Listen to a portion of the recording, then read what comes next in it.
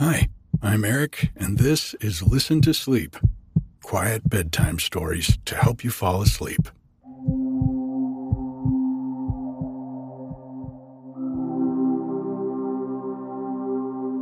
Well, the day after I recorded last week's episode, we spent the afternoon packing up and getting ready to evacuate for a fire that looked like it was coming our way. But we got lucky enough that they put it out, and it never did. So the action continues up here in fire season on the mountain. And I want to thank all of you who checked in on me this week. It's always nice to hear from you. One of my favorite things about the podcast growing all over the world is that I have made so many good friends. People who I chat with on Instagram, through the Patreon, by email, and it's just turning into a really wonderful community of mutual support. I help you sleep, and you help me feel a little less alone out here in the woods. It's wonderful, and I just want to let you know how much I appreciate it. Enough about fire. It's just really another one of the elements along with earth, air, and water, and it's helpful for me to keep that perspective. Aside from some extra smoke, things are going on as normal here in the natural surroundings of this place I love so much. This week, a pair of oak titmice fledged from the nest on the porch. Titmice are birds, small birds here in California that build a nest on the porch every year. And the babies only take about 3 weeks to go from eggs to flying away. And these last 3 weeks were entertaining because of the time we got to watch them. Getting to sit out on the porch and watch the babies and the mom and dad feed them is a lot of fun in the summer.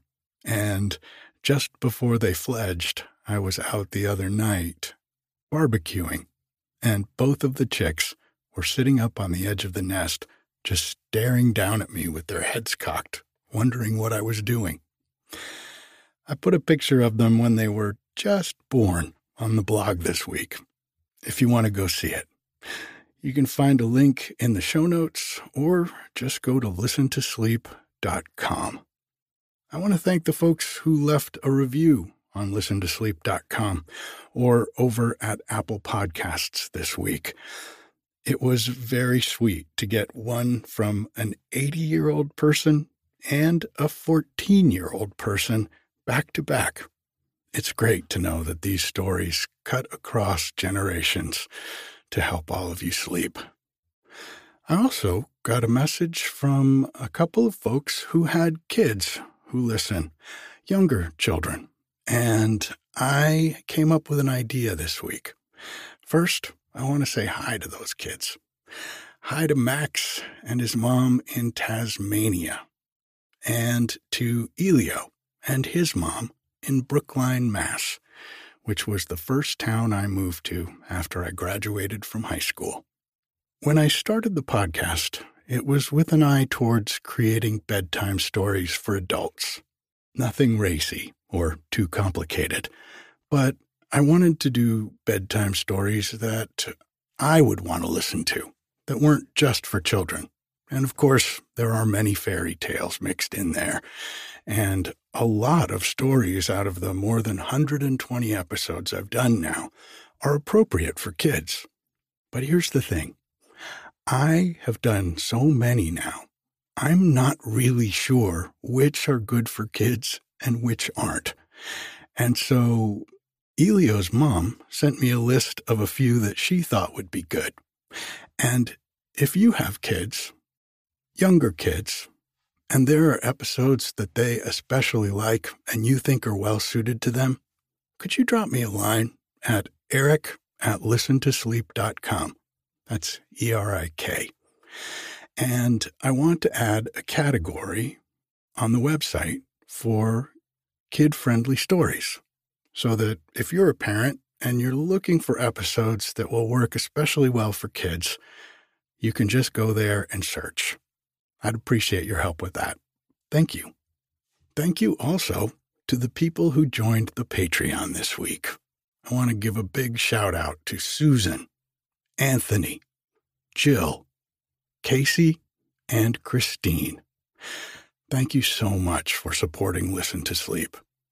For less than $1 a month, you can support the podcast through the Patreon, and for that, you'll get the podcast a day earlier and with no ads or introductions, just straight to the meditation and into the story. The Patreon is also where you can subscribe to Listen to Sleep Plus and get an extra episode every week of a longer book that I read serially. Right now, we are reading Peter Pan, and it is delightful. You'll also find all of Alice in Wonderland available there as well. That's at patreon.com/listen-to-sleep. There's a link in the show notes, or you can go to the listentosleep.com website and get more information. This week's story is almost an hour long, so for you who like long stories, this one's for you. It's a fun, Fawlty Towers type story about a couple who find themselves at a Welsh inn and all the interesting characters they run into. It's a great, sleepy story that's also very descriptive and old-timey. First, let's take a deep breath and let it out.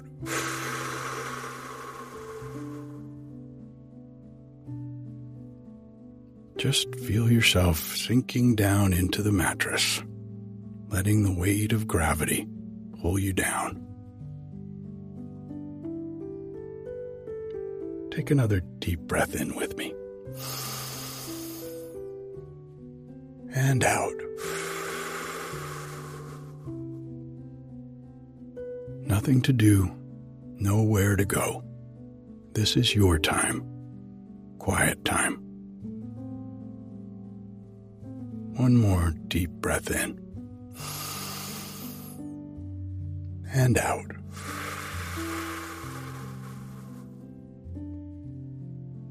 If you get tired while I'm reading to you, that's okay.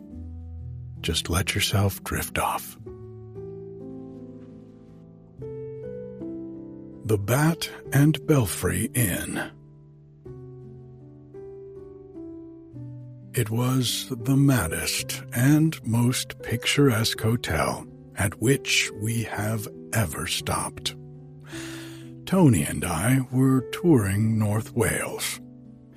We had left Llandudno that morning in the two-seater, lunched at Festiniog, and late in the afternoon were trundling down a charming valley with the reluctant assistance of a road whose surface, if it ever had possessed such an asset, had long since vanished. On rounding one of the innumerable hairpin bends on our road, there burst upon us the most gorgeous miniature scene that we had ever encountered. I stopped the car almost automatically. "Oh, George, what a charming hotel," exclaimed Tony. "Let's stop and have tea." Tony, I should mention, is my wife. She is intensely practical. I had not noticed the hotel, for before us the valley opened out into a perfect stage setting. From the road, the land fell sharply 100 feet to a rocky mountain stream, the rustle of whose water came up to us faintly, like the music heard in a seashell. Beyond rose hills, hill upon hill, lit patchily by the sun, so that their contours were a mingling of brilliant purple heather, red-brown bracken, and indigo shadow. Far down the valley, the stream glinted, mirror-like, through a veil of trees. And Tony spoke of tea. I dragged my eyes from the magnet of the view and found that I had stopped the car within a few yards of a little hotel that must have been planted there originally by someone with a soul. It lay by the open roadside, 5 miles from anywhere. It was built of the rough gray-green stone of the district, but it was rescued from the commonplace by its leaded windows, big old beams that angled across its white-plastered gables, and by the clematis and late tea roses that clung about its porch. I could hardly blame Tony for her materialism. The hotel blended admirably with its surroundings. There was nothing about it of the beer house on the mountain top, so dear to the German mind. It looked quiet, refined and restful, and one felt instinctively that it would be managed in a fashion in keeping with all about it. "By Jove, Tony," I said, as I drew up to the clematis-covered porch, "we might do worse than stop here for a day or two. We'll have tea anyhow, and see what we think of it." I clattered over the red-tiled floor, and when my eyes had grown accustomed to the dim light that contrasted so well with the sunshine without, found myself in a small, sunshiny room with a low ceiling, oak-rafted, some comfortable chairs, an old 8-day clock stopped at 10:35, and a man. He was a long, thin man, clean-shaven, wearing an old shooting coat and a pair of shabby gray flannel trousers. He smoked a pipe and read in a book. At my entrance, he did not look up, and I set him down as a guest in the hotel. One side of the room was built of obscured glass panes, with an open square in the middle, and a ledge upon which rested several suggestive empty glasses. So I crossed to this hospitable-looking gap and tapped upon the ledge. Several repetitions bringing no response, I turned to the only living creature who appeared to be available. "Can you tell me, sir, if we can have tea in the hotel?" I asked. The long man started, looked up, closed his book, and jumped to his feet as if galvanized to life. "Of course, of course, of course," he cried hastily, and added, as an afterthought, "Of course." I may have shown a natural surprise at this almost choral response, for he pulled himself together and became something more explicit. "I'll see to it at once," he said hurriedly. I'm the proprietor, you know. You won't mind if we're a little upset. You see, I've just moved in. Left me by an uncle, you know, an uncle in Australia. I'll see to it at once. Anything you would like, especially fancy? Bread and butter now, or cake, perhaps. Will you take a seat? 2 seats. Tony had followed me in. And look at yesterday's paper. Oh, yes, you can have tea. Of course. His words petered out as he clattered off down a like-flagged passage. I looked at Tony and raised my eyebrows. "Seems a trifle mad," I said. "How delightfully cool," said she, looking round the old-fashioned room appraisingly. "And so clean. I think we'll stop." "Let's have tea before we decide," I suggested. "The proprietor is distinctly eccentric, to say the least of it." "He looked quite a superior man, I thought," said Tony. "Not the least like a Welshman." Tony herself comes from far north of the Tweed. The hotel was small, and the kitchen, apparently, not far away, for we could not avoid hearing sounds of what appeared to be a heated argument, coming from the direction in which mine host had vanished. We were used to heated arguments in the hotels at which we had put up, but they had invariably taken place in Welsh, whereas this one was undoubtedly in English. Snatches of it reached our ears. "Haven't the pluck of a rabbit, Bill." "All very well, but I'm not afraid I'll—" Then our host returned. "It's coming, it's coming, it's coming," he said, his hands thrust deep in his trousers pockets, jingling loose change in a manner that suggested agitation. He stood looking down at us as though we were something he didn't quite know what to do with.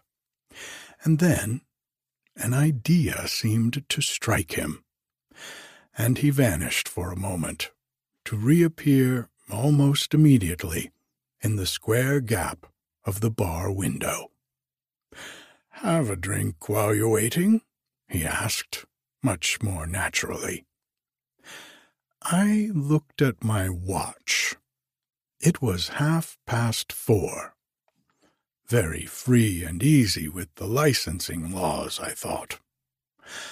"I thought 6:00 was opening time," I said. The thin man was overcome with confusion. His face flushed red. He shut the window down with a bang, and a moment after came round to us again. "Awfully sorry," he stammered apologetically. "Might get the house a bad name. Deuced inconsiderate of my uncle not to leave me a book of the rules. Very bad break, that, what?" Evidently, Tony was not so much impressed by the eccentricities of our host as was I. She approved of the hotel and its situation, and had made up her mind to stop. I could tell it by her face as she addressed the proprietor. "Have you accommodation if we should make up our minds to stay here for a few days?" she asked. "Stay here? You want to stay?" he repeated, consternation written large all over his face. I mean, certainly, of course. He bolted down the passage like a rabbit, and we heard hoarse whispering from the direction in which he had gone. "Dotty?" I suggested. "Not a bit of it," retorted Tony. "Nervous, because he is new to his job, but very anxious to be obliging. We shall do splendidly here." I shrugged my shoulders and said no more, because I know Tony. I have been married to her for years and years. Light steps upon the tiles heralded something new, different, but equally surprising. "Tea is served, madam, if you will step this way." She was the apotheosis of all waitresses. Her frock was black, but it was of silk and finely cut. Her apron, of coarse white cotton, was grotesque against it. She had neat little feet encased in high-heeled shoes, and her stockings were of silk. Her common cap that she wore coquettishly on her dark curls, and her face was charming, though petrified in that unnatural expression of distance which, as a rule, only the very best menials can attain. There were no other guests in the coffee-room, and this marvel of maids devoted the whole of her attention to us, standing over us like a column of ice which thawed only to attend upon our wants. There was no getting past her veil of reticence. Tony tried her with questions, but "Yes, madam," "No, madam," and "Certainly, madam," appeared the sum of her vocabulary. Yet when we sent her to the kitchen for more hot water, we were conscious of a whispering and giggling, which assured us that off the stage she could thaw. "We must stay a day or two," said Tony. "I'm dying to swim in that creek." "My dear, how often have you promised me that you would never subject me to that after we were married?" I protested. "When I see a creek, I must just swim in it," retorted Tony, deliberately forswearing herself. "So we'll book that room." At that moment, the celestial waitress returned with the hot water, and Tony made know her determination. I drive the car, but Tony supplies the driving power. "Certainly, madam. I shall speak to Mr. Gunthorpe." Quickly she returned. "Number 10 is vacant. The boots and chambermaid are both away at a sheep trial, but we expect them back any moment.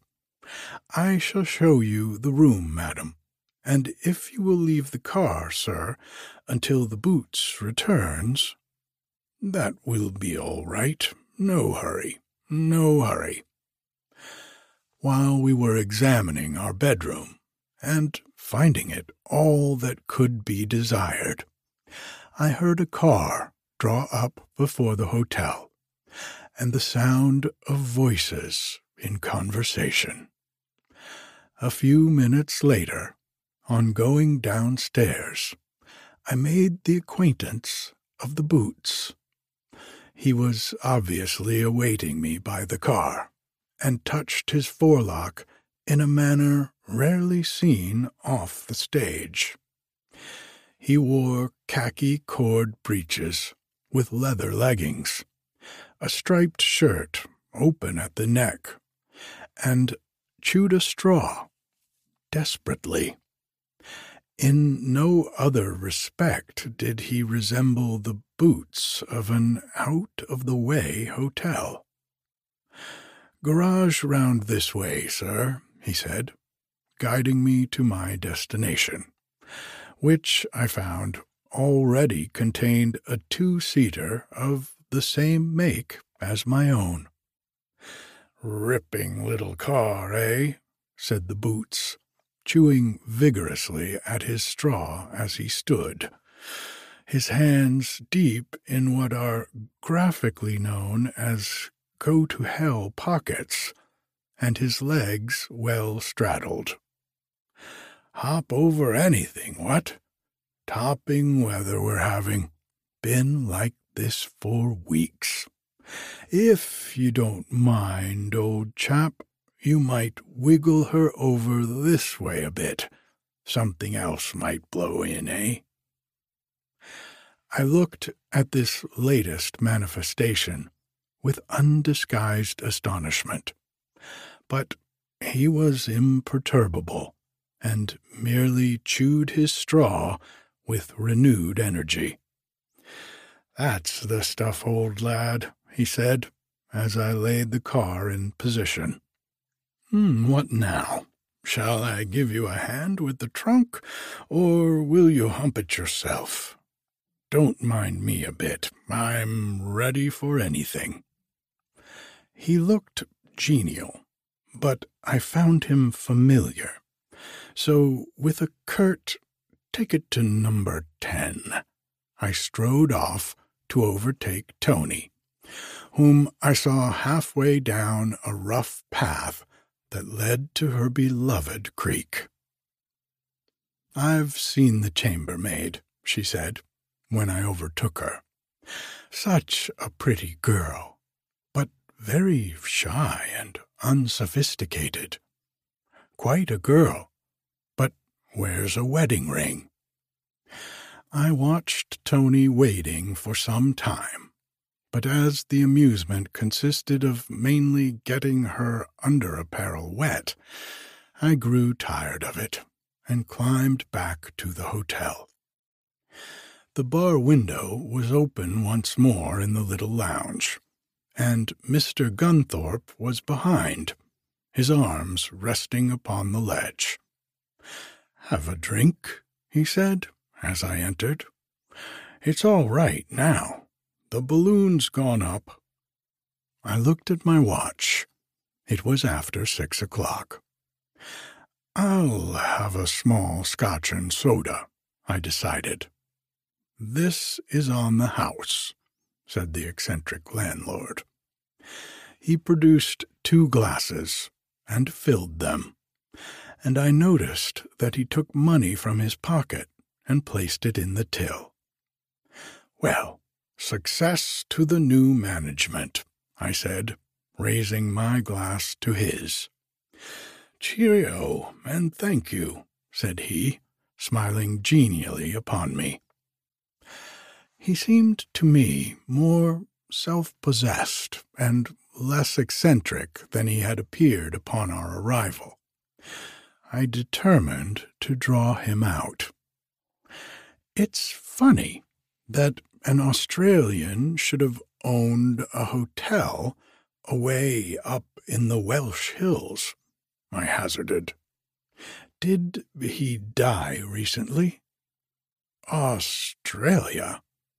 You must have misunderstood me," said Mr. Gunthorpe, with a hunted look in his eyes. Very likely, I said Ostend." "Ostend? Well, possibly I did," I agreed, feeling certain that I had made no mistake. "Had he a hotel there as well?" Yes, of course, agreed the landlord, largely redundant. "And are you running that as well?" "Heaven forbid," he exclaimed, with a shudder. "You see, this is just a small legacy. It'll be all right by and by. All right. Let's have another drink." "On me," I insisted. Not at all. On the house. All for the good of the house. Come along, Bob. Have a drink." It was the Boots who had now entered, and he strolled up to the bar with all the self-possession of a welcome guest. "Just a spot of scotch, old thing," he said brightly. It's a hard life, shaking down good and comfy, laddie. This last to me. Ask for anything you fancy. It doesn't follow you'll get it, but if we have it, it's yours. Tinkle, tinkle, crash, crash. With this unusual toast, he raised his glass and drained it. Have another, he said. 3 scotches, Boniface. I protested. This was too hot and fast for me altogether.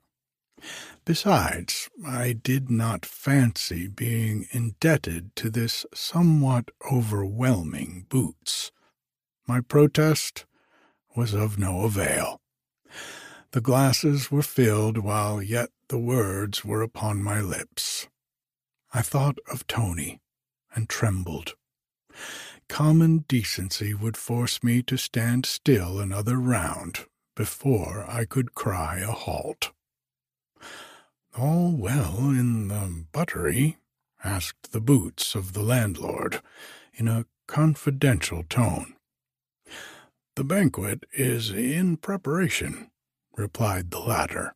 "Everything is in train." "Heaven grant that it comes out of train reasonably, laddie," said Boots fervently. "But you know Molly. I wouldn't trust an ostrich to her cooking. Here's hoping for the best." He drained his glass again, and this time I managed to get a show. 3 more whiskies, please, landlord." And Tony, in clear view, cut up into nice squares by the little leaded panes. I got mine absorbed just in time, and was on the doorstep to meet her, draggle-skirted and untidy, but enthusiastic about her swim. She broke her vows 3 times on the way up to number 10, and excused her lapses on the grounds that the creek was the perfect image of one near a place she called Perth. When she rang for hot water to wash away the traces of her ablutions in the creek, I had my first view of the chambermaid. I found her even more ravishing than the waitress downstairs, and with the additional advantage that she was not standoffish. Indeed, she was a giggler. She giggled at my slightest word, and Tony altered her first impression and dubbed her a forward hussy. Personally, I liked the girl, though she broke all precedent by attending upon us in a silk blouse and a tailor-made tweed skirt. When I wandered downstairs before dinner, I came upon her again, this time unmistakably in the arms of the ubiquitous Boots. I had walked innocently into a small sitting-room where a lamp already shone, and I came upon the romantic picture unexpectedly. With a murmured word of inarticulate apology, I made to retire. "It's all right, old fruit. Don't hurry away," said Boots affably. "Awfully sorry and all that. Quite forgot it was a public room, don't you know." The chambermaid giggled once more and bolted, straightening her cap as she went. "You don't mind, do you?" continued Boots, making a clumsy show of trimming the lamp. "Warm is the greeting when seas have rolled between us." "Perhaps not quite that, but you see the idea, eh?" He would doubtless have said more, being evidently of a cheery nature, had not the waitress of the afternoon appeared in the doorway, her face as frozen as a mask of ice. "Bob, Kennel," she said sharply, and held the door wide. The cheeriness vanished, and the boots followed it through the open doorway.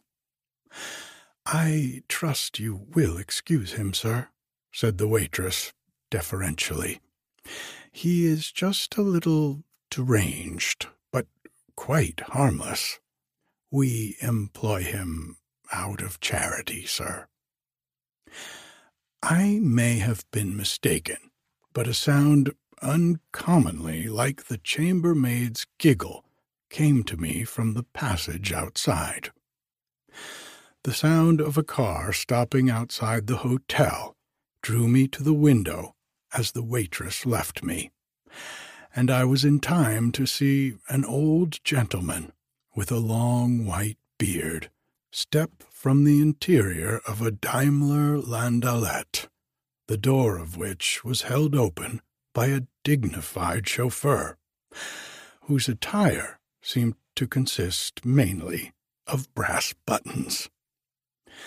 A consultation evidently took place in the smoking room or bar between this patriarch and the proprietor, and then I heard agitated voices in the passage outside. "It's a blinking invasion," said Mr. Gunthorpe. "I tell you we can't do it. Good heavens, they threaten to stop a month if they are comfortable." "Don't worry then, old bean. They won't stop long." This in the voice of Boots. "And they want a special diet. Old girl can't eat meat. Suffers from a duodenal ulcer. I tell you, we got quick intimate. We can't do it, Molly." "Fathead, of course we can. I'll concoct her something the like of which her, what you may call it, has never before tackled. Run along, Bill, and be affable." "Shall I stand them a drink?" Mr. Gunthorpe again. "Do, old bean. I'll come and have one too," said Boots. "You won't, Bob. You'll see to the chauffeur and the car, and the luggage." "Hang the luggage. I'll stand the chauffeur a drink." Then the female voice spoke warningly. "You've had enough drinks already, both of you," it said. "You ought to bear in mind that you're not running the hotel just for your two selves." "It's all right, old girl. There's plenty for everybody. Cellar's full of it." The voices died away, and I strolled out into the bar once more. Mr. Gunthorpe was being affable, according to instructions, to the old gentleman, while an old lady in a bonnet looked on piercingly. "Quite all right about the diet," the landlord was saying as I entered. "We make a specialty of special diets. In fact, our ordinary diet is a special diet. Certainly, of course, we've got mulligatawny soup, sardines, roast beef, trifle, and gorgonzola cheese. Perhaps you'll have a drink while you wait?" "Certainly not, sir," replied the old gentleman testily. "You seem to be unable to comprehend. My wife has a duodenal ulcer, sir. Had it 14 years in September, and you talk to me of mulligatawny soup." "I quite understand. Of course, replied Mr. Gunthorpe urbanely. "Everything of an irritating character will be left out of the—" "Then "It won't be mulligatawny soup, you fool," exploded the old lady, whose pressure I had seen rising for some time. "Certainly not, madam. Of course, indubitably. We'll call it beef tea, and it will never know." "What will never know?" asked the old gentleman, with an air of puzzlement. "Madam's duodenal ulcer, sir," replied the landlord, with a deferential bow, dedicated, doubtless, to that organ. Each separate hair in the old gentleman's beard began to curl and coil with the electricity of exasperation, and at every moment I expected to see sparks fly out from it. The old lady folded her hands across her treasure and looked daggers at the landlord. "How far is it to the nearest hotel, John?" she demanded acidly. "Too far to go tonight, Mary. I'm afraid we must put up with this sanatorium," replied her husband. As a diversion, I demanded an appetizer, a gin and bitters. Mr. Gunthorpe's face lit up, and he bolted behind the bar. "Certainly, of course, have it with me," he exclaimed eagerly, his eyes full of gratitude for the diversion. I had the greatest difficulty in paying for our 2 drinks, for, of course, Mr. Gunthorpe would not let me drink alone, and I was equally insistent that the house had done enough for me. "Then we must have another," he declared, as the only way out of the difficulty.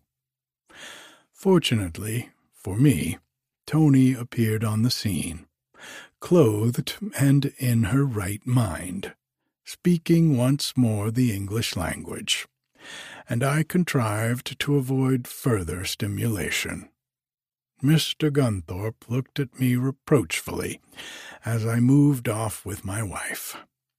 I could see that he dreaded further interrogation on the subject of diets. Nothing further of the moment occurred before dinner, but Tony and I went out and admired the wonderful view in the dim half-light, and just as the midges got the better of us, even my foul old pipe did not give us the victory. The gong sounded for dinner and covered our retreat. It was the maddest dinner in which I had ever participated. 3 tables were laid in the little coffee-room, and as Tony and I were the first to put in an appearance, I had the curiosity to look at the bill of fare at the first table I came to. "This way, sir, if you please," said the chilling voice of our exemplary waitress. Already I had deciphered beef tea and steamed sole on the card, and concluded that the table was reserved for the duodenal ulcer. At the table to which we were conducted, I found mulligatawny soup figuring on the menu, and I wondered. The old lady and gentleman were ushered to their seats by the Boots, now smartly dressed in striped trousers and black coat and waistcoat. I say smartly because the clothes were of good material, and the wearer looked easily the best-clad man in the hotel. The 2 places laid at the 3rd table were taken by a boy and girl of such youthful appearance that both Tony and I were astonished to find them living alone in a hotel. The boy might have been 15, and the girl 12 at most, but that they were overwhelmingly at home in their surroundings was quickly manifest, as was the fact that they were brother and sister. The latter fact was evidenced by the manner in which the boy bullied the girl and contradicted her at every opportunity. There was something of a strained wait when all of us had taken our places.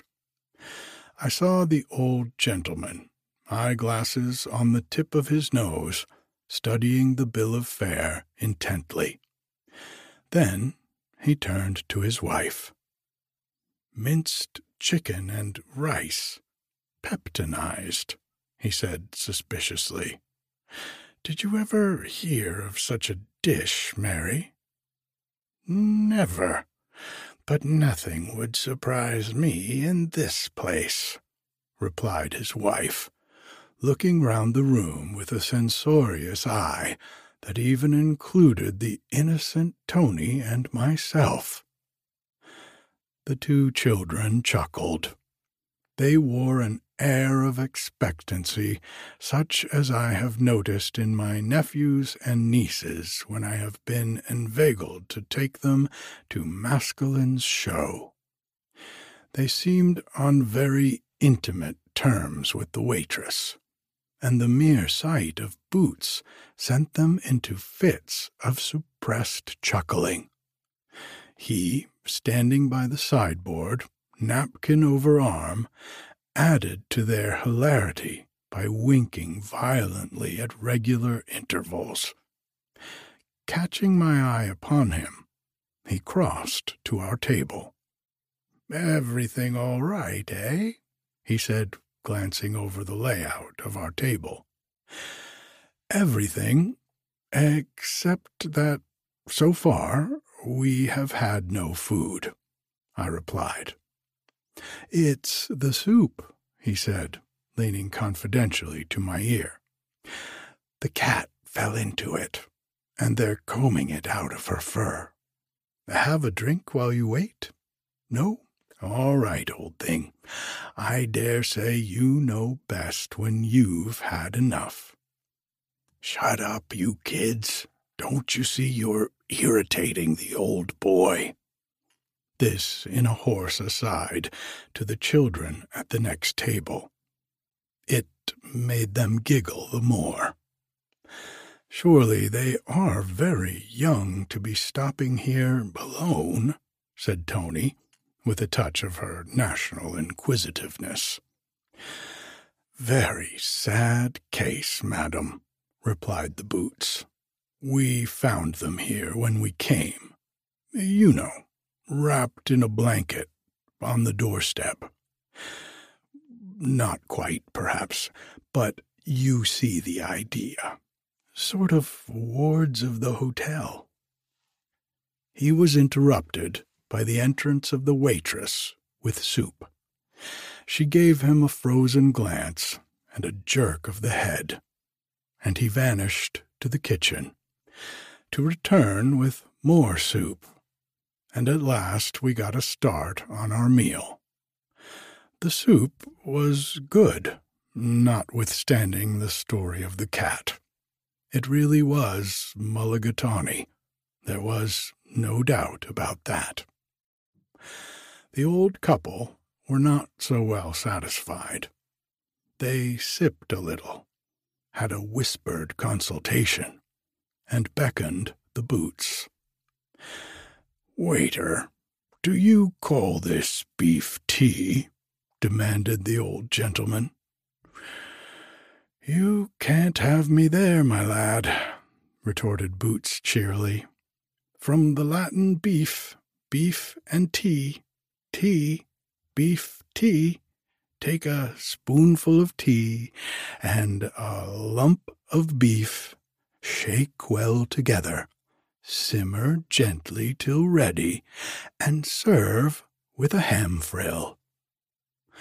The old gentleman's face showed deep purple against his white whiskers, and the waitress left our table hurriedly, hustled the boots from the room, and crossed to the old couple. I could not hear all she said, but I understood that the boots was liable to slight delusions, but quite harmless.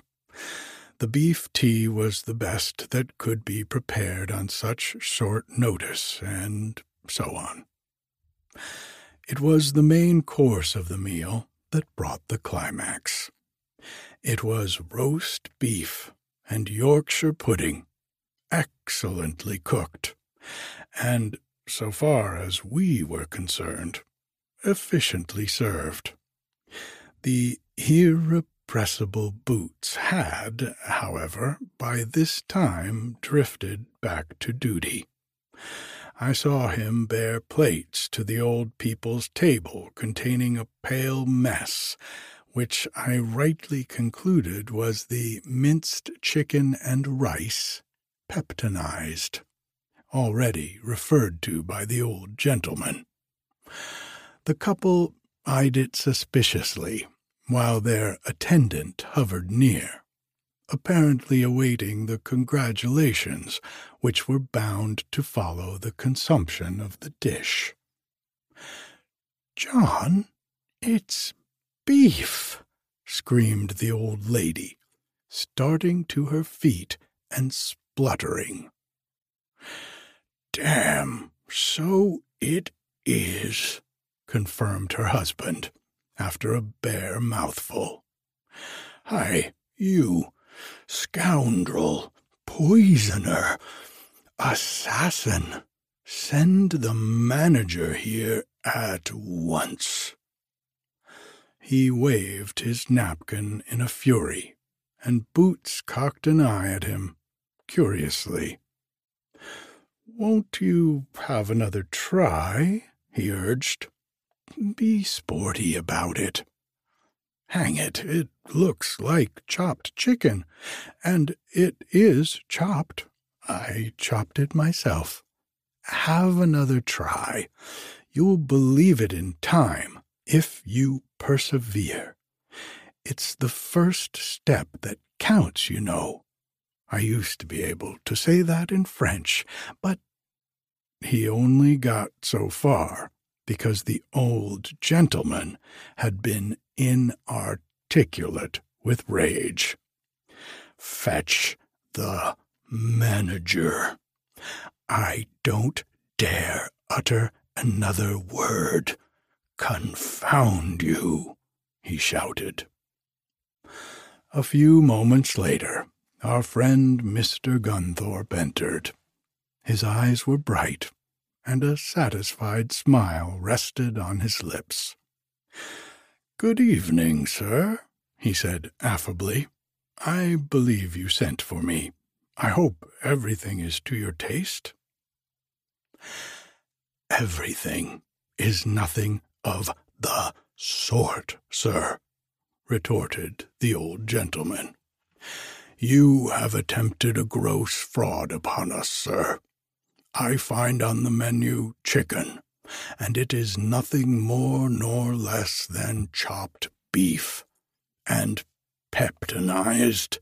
Peptonized be hanged, sir. It is no more peptonized than my hat." "Well, sir, as for your hat, I can say nothing, but—" "None of your insolence, sir. I insist on having this filth taken away, and something suitable put before us. My wife has possessed a duodenal ulcer for 14 years come September, and—" "Be hanged your duodenal ulcer. As this isn't its birthday, why should it have a blinking banquet? let it take pot luck with the rest of us. A sudden burst of uncontrollable laughter made me turn sharply, to find that the reserve had fallen from our chilly waitress, who was vainly endeavoring to smother her laughter in a professional napkin. "Oh, Bill," she cried, "you've done it now. The game's up." The old lady and the gentleman arose in outraged dignity and started to leave the room, when a diversion was caused by the entrance of a pleasant-faced lady in a hat and cloak. I had been semi-conscious for some moments of a motor engine running at the hotel door. "Oh, Mr. Gunthorpe, what luck!" cried the newcomer. "I've collected a full staff and brought them all up from Dalgelly with me. Look you." "Thank heaven!" exclaimed the proprietor. "As soon as your barmaid is on her job, we'll drink all their healths. I hope you won't be annoyed, Miss Jones, but I very greatly fear, you will lose a couple of likely customers at dawn or soon after. Here they are. Perhaps you can still pacify them. I can't." Miss Jones turned to the old couple, who were waiting for the doorway to clear, with a disarming and conciliatory smile.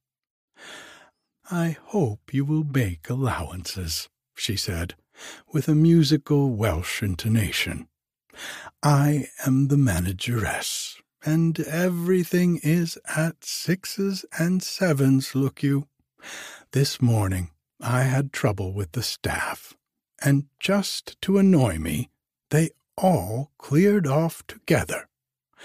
I had to leave the hotel to see what I could find in Dalgelly.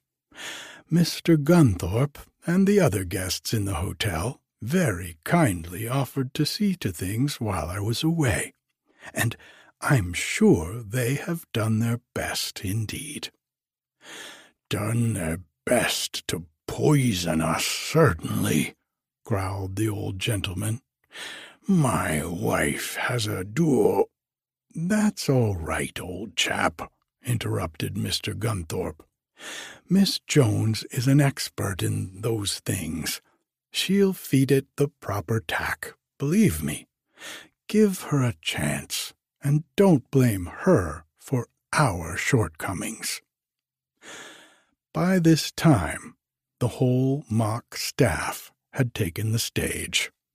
Waitress, boots, chambermaid, and a pleasant-faced lady of matronly appearance who, I learnt, was Mrs. Gunthorpe, and the mother of the 2 children of whom we had been told such a harrowing history. "And just think, dear," said Tony, smiling at me across the table, "the boots and the chambermaid are on their honeymoon. He is a journalist." "How do you know all this?" I demanded suspiciously. "I wormed the whole thing out of the chambermaid at the very beginning," said Tony. "I didn't tell you because I thought it would be more fun." Miss Jones succeeded in pacifying the old couple somehow, mainly, I think, by promises of a new regime, and we left them in the coffee room, looking almost cheerful. Tony and I went out to talk in the moonlight, while I smoked an after-dinner cigar. We were gone for some time, and on our return decided to go straight upstairs to bed. I noticed that the lights still burned in the coffee room, and heard the sounds of voices from that direction. Thinking that some late guests had arrived during our absence, I had the curiosity to glance round the door. The whole of our late staff sat round a table, on which were arrayed much food and several gilt-topped bottles. "Come along, do join us," cried Mr. Gunthorpe, sighting us at once. "Come and celebrate the end of this bat-in-the-belfry sort of management," added Boots, holding high a sparkling glass. It ended in Tony and I being dragged into the celebration, and that ended in quite a late sitting. Tony and I lingered on for over a week at the Bat and Belfry Inn, as we called it, and so, strange to say, did the duodenal couple, whom, indeed, we left there, special dieting to their heart's content.